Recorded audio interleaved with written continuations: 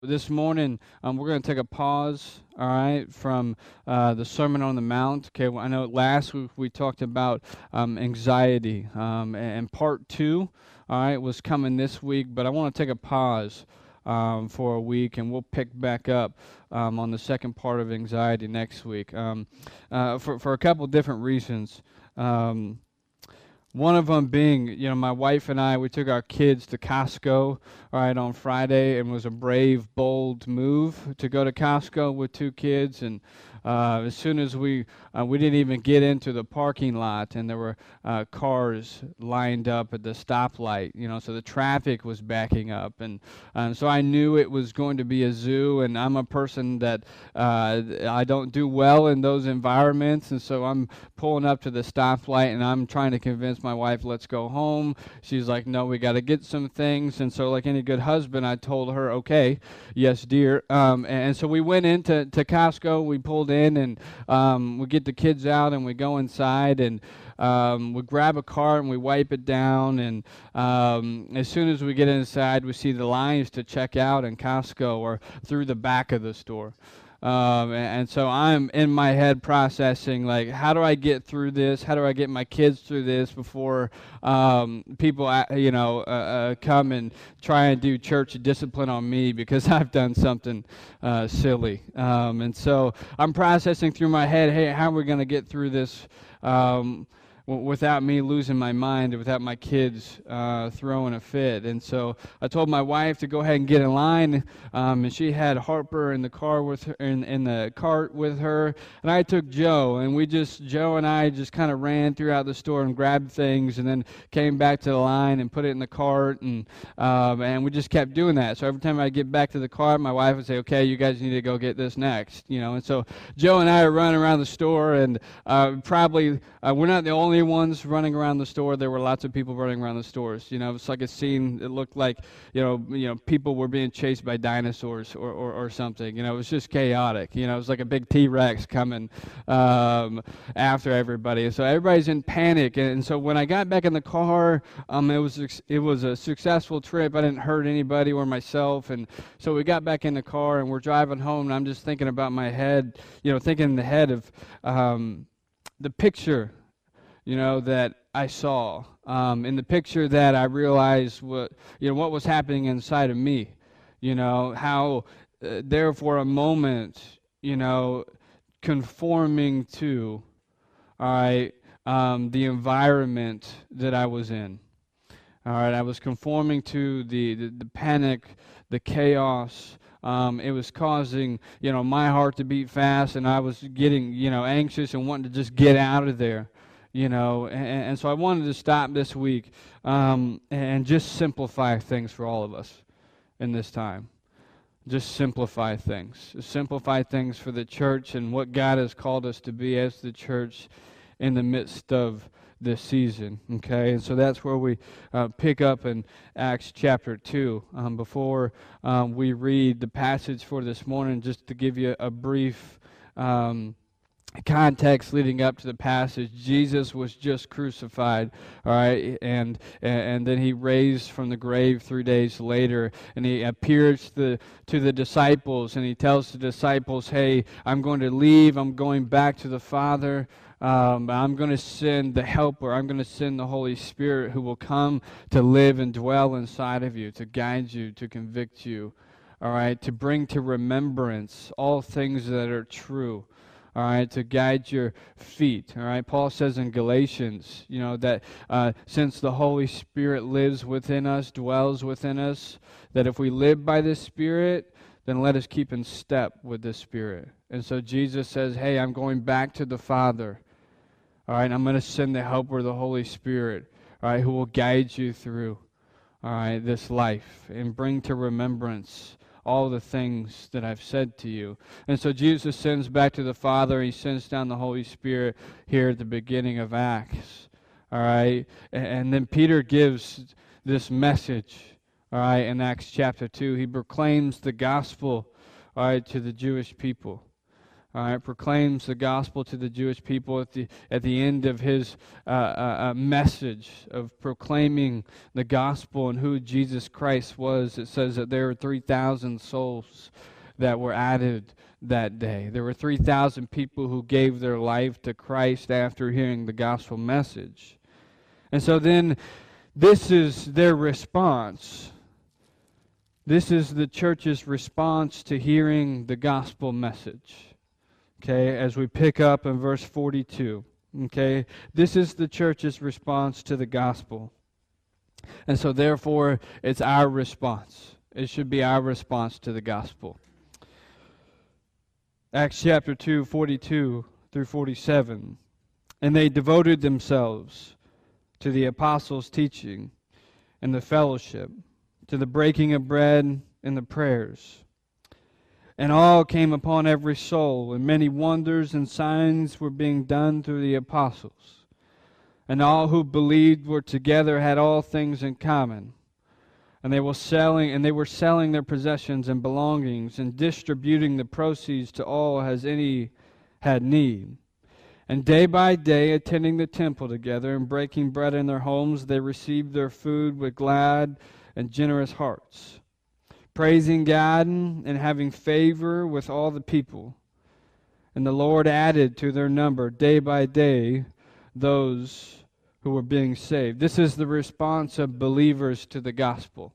This is the response of the church. This is what they did in response to the gospel. But not only is this what they did in response to the gospel, this is what they also did in response to a cultural climate.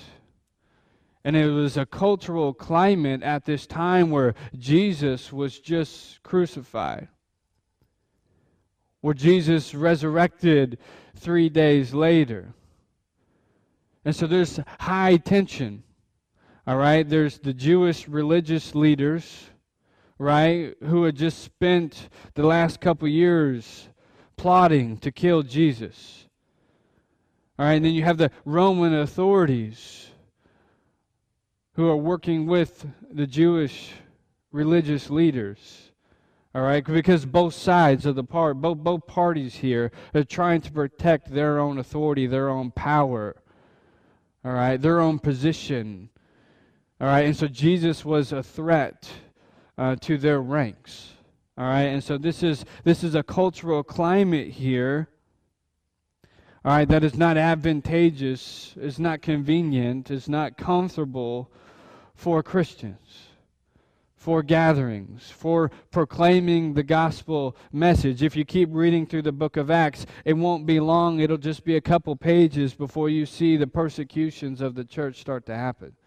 The persecutions of Christians start to happen. And so not only is this the church's response to hearing the gospel message in which Peter proclaimed, it's also the church's response in the midst of a cultural climate in which was not advantageous for being a Christian, was not advantageous for gathering together.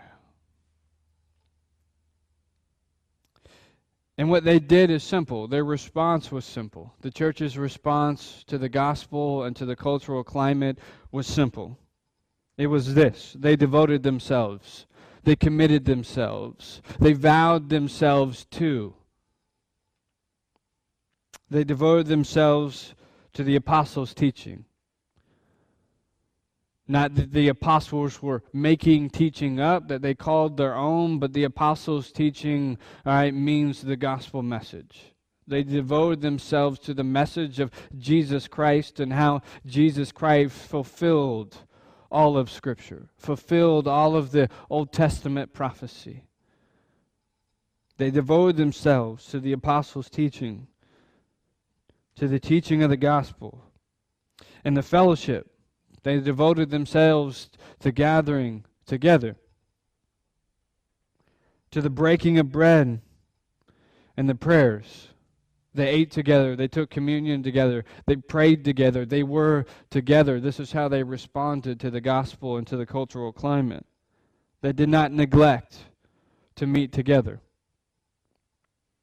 Verse 43, and awe came upon every soul, and many wonders and signs were being done through the apostles. And all who believed were together and had all things in common. And they were selling their possessions and belongings and distributing the proceeds to all as any has need. So they gathered together and devoted themselves to the teachings, to the prayer, to the breaking of bread. And they also devoted themselves, they committed themselves to taking care of the needs of the people around them. They devoted themselves to taking care of their needs as they gathered together and the needs of the people that were around them in the community. This was their response to the gospel. This was their response to the cultural climate, is that they devoted themselves to taking care of the needs of the people around them. Simple.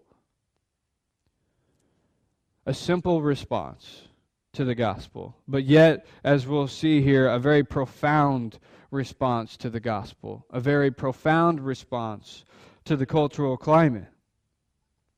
And day by day, attending the temple together and breaking bread in their homes, they received their food with glad and generous hearts, praising God, and having favor with all the people. And the Lord added to their number day by day those who were being saved. Understand this, the response that the church took to the gospel and to the cultural climate, the response, produced this, okay? It produced glad and generous hearts, okay? But it also produced favor amongst the people. It produced favor amongst all the people in the community. And so as they gathered together, as they sat under the gospel message, they prayed together, they broke bread together, they shared what they had in common, all right, they took care of each other's needs, they ate together. It produced a favor with all the people that were around them. All the people in the community they found favor with for how they responded, for what they were doing. And not only did they find favor with people, and the Lord added to their number day by day those that were being saved. The way the church responded to the gospel, the way the church responded to the cultural climate, all right, was a testimony to people around them, and people saw their testimony, saw what they were doing, saw that they were gathering together and taking care of one another's needs. They saw that, and it was through that Jesus made himself known to them, that they accepted Christ, that they accepted the testimony of the apostles. And it was because the church responded by gathering together and taking care of one another's needs. A simple response, but yet a profound one in that the Lord added to their number day by day. The Lord had favor on what the church was doing. The Lord was blessing what the church was doing. As they gathered together, as they didn't neglect, as they didn't panic, as they didn't live in fear, but as they met together to study the gospel and to pray together and to worship together and to eat together, all people around them took notice of it. The community took notice of it. And the church found favor in the community. And God used the church in this specific time to bring those people into himself. And so this is also relevant for us today. Is that this should be our response to the gospel, and this should be our response to the coronavirus. This is our cultural climate right now. The coronavirus has produced this cultural climate, and we have the opportunity and the responsibility as the church to respond in simplicity. Respond in simplicity of continuing to gather, to learn about the life of Jesus, to worship together, to pray together, to eat together, to take care of one another's needs. This simple response to our cultural climate and the gospel will find favor will find blessing from God. That just like Peter, that we should respond to the risen King by proclaiming the gospel to the community around us right now, by pointing people to the Good Shepherd. This should be our response. Simple but profound.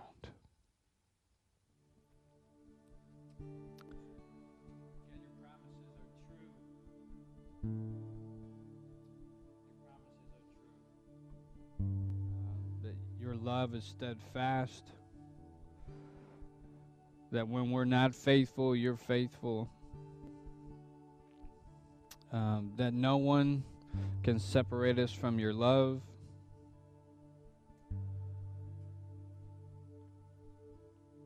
That when we abide in you, our joy will be made complete. And so, God, my prayer for us is that in this time we would abide in you so that our joy would be complete and we would be a living testimony to the reality of an eternal hope in you.